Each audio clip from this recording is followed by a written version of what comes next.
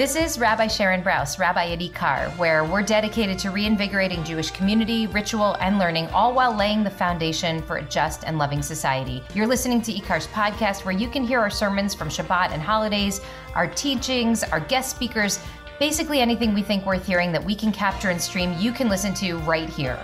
The whole Megillah. I mean, literally the whole Megillah. So thank you so much for being with us.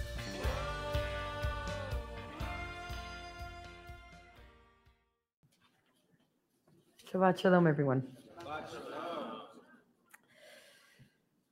This is another Shabbat that we come together, having experienced in our country violence and tragedy. This is a year that has seen nearly 200 mass shootings in our country. We're not even halfway through 2022. Last weekend, while we were at Shul, there was a shooting in Buffalo where a man had driven 200 miles to specifically target a Black neighborhood and tragically killed 10 people in a supermarket. That last weekend as well, there was an attack in a church in Laguna Hills. We see just so many hate-fueled acts of violence in our country. Just thinking about the grief and the mourning that brings upon us and upon those, especially people of color, who are just reminded again and again of what it means to be in a society that doesn't take seriously enough their safety and their security. This time of year that we're in, the counting of the Omer is traditionally seen as a time of grief and a time of mourning. There are certain practices that are traditionally a part of this time between Passover, Pesach, and Shavuot.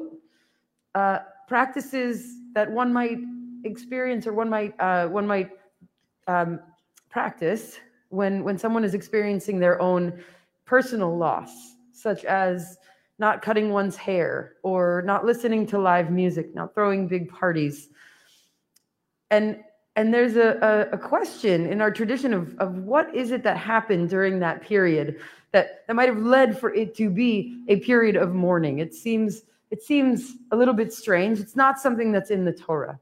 So in the Talmud, the rabbis point to a particular tragedy. They say that during this time period between Pesach and Shavuot, 12,000 pairs or 24,000 of Rabbi Akiva's students died in a plague. And the rabbis say that this plague came about because they didn't know how to treat one another. These students didn't treat one another with respect. But if we look through the writings of our tradition, we see that it's not only this plague and the deaths of Rabbi Akiva's students that are connected to these mourning practices in the Omer. If we look a little bit later in our history, medieval halachic authorities, they say that this time period, these grieving practices, these mourning practices, are our way of grieving the massacres of the Crusades. And Rabbi David Golinkin, who looked into this question of the mourning practices of this time of year throughout history, says the Omer can and should be focused on something we need to grieve collectively in our day and age. Collectively, we need to mourn these deaths. We need to grieve the insidious rhetoric that is fueling these extremist acts of violence. And there's a day that comes partway through the Omer that is a different kind of day. We just marked that earlier this week, Lag BaOmer, Lamed Gimel in the Omer. It means the 33rd day.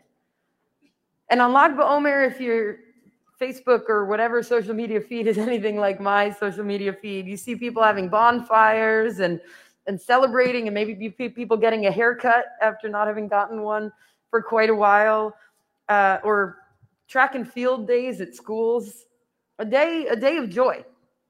a day of lightness. So what is it about that day that breaks up that grief and that mourning? Well, if we look back at that original understanding of these mourning practices of the Omer, the 33rd day of the Omer was the day that that plague stopped.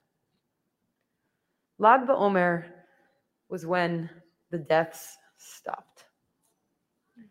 We desperately need a Lag BaOmer.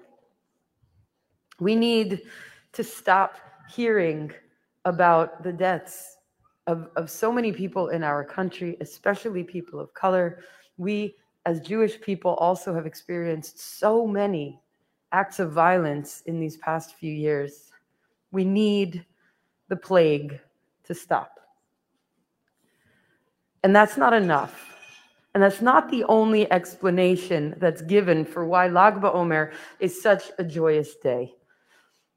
Another explanation looks to Rabbi Shimon Bar Yochai, actually one of the later disciples of Rabbi Akiva, and says that Rabbi Shimon Bar Yochai died on Lag BaOmer. And the reason that that was a day of celebration, which he himself called for, according to the Zohar, is because on that day, he was able to teach truths that he had not yet been able to teach his students. So Lag BaOmer, not just the day that the plague ended, killing Rabbi Akiva's students, but also a day of revelation. A day when a teacher, when someone who had influence and power was able to reveal and express and speak out things that were fundamentally true to his students. And that's an element of Lag BaOmer that we also desperately need. Yes, we need gun legislation. We need something to stop allowing so many deadly weapons to get into the hands of people who have already expressed a desire to harm and being filled with hate. And we also need to hold accountable those who have influence in different spheres than this one. We need to push our political leaders. We need to push journalists and writers and faith leaders to speak what is true, to root out this insidious hatred of extremism, and to bring us all into a place of greater possibility and justice and safety for all in our country. Shabbat Shalom.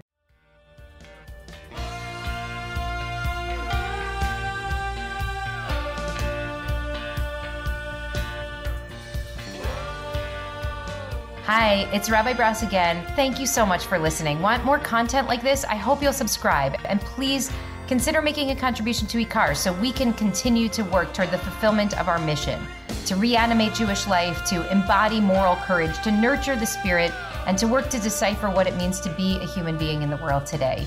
Visit our website at ikar.org. That's IKAR.org. And I hope to see you, maybe even in person, sometime soon.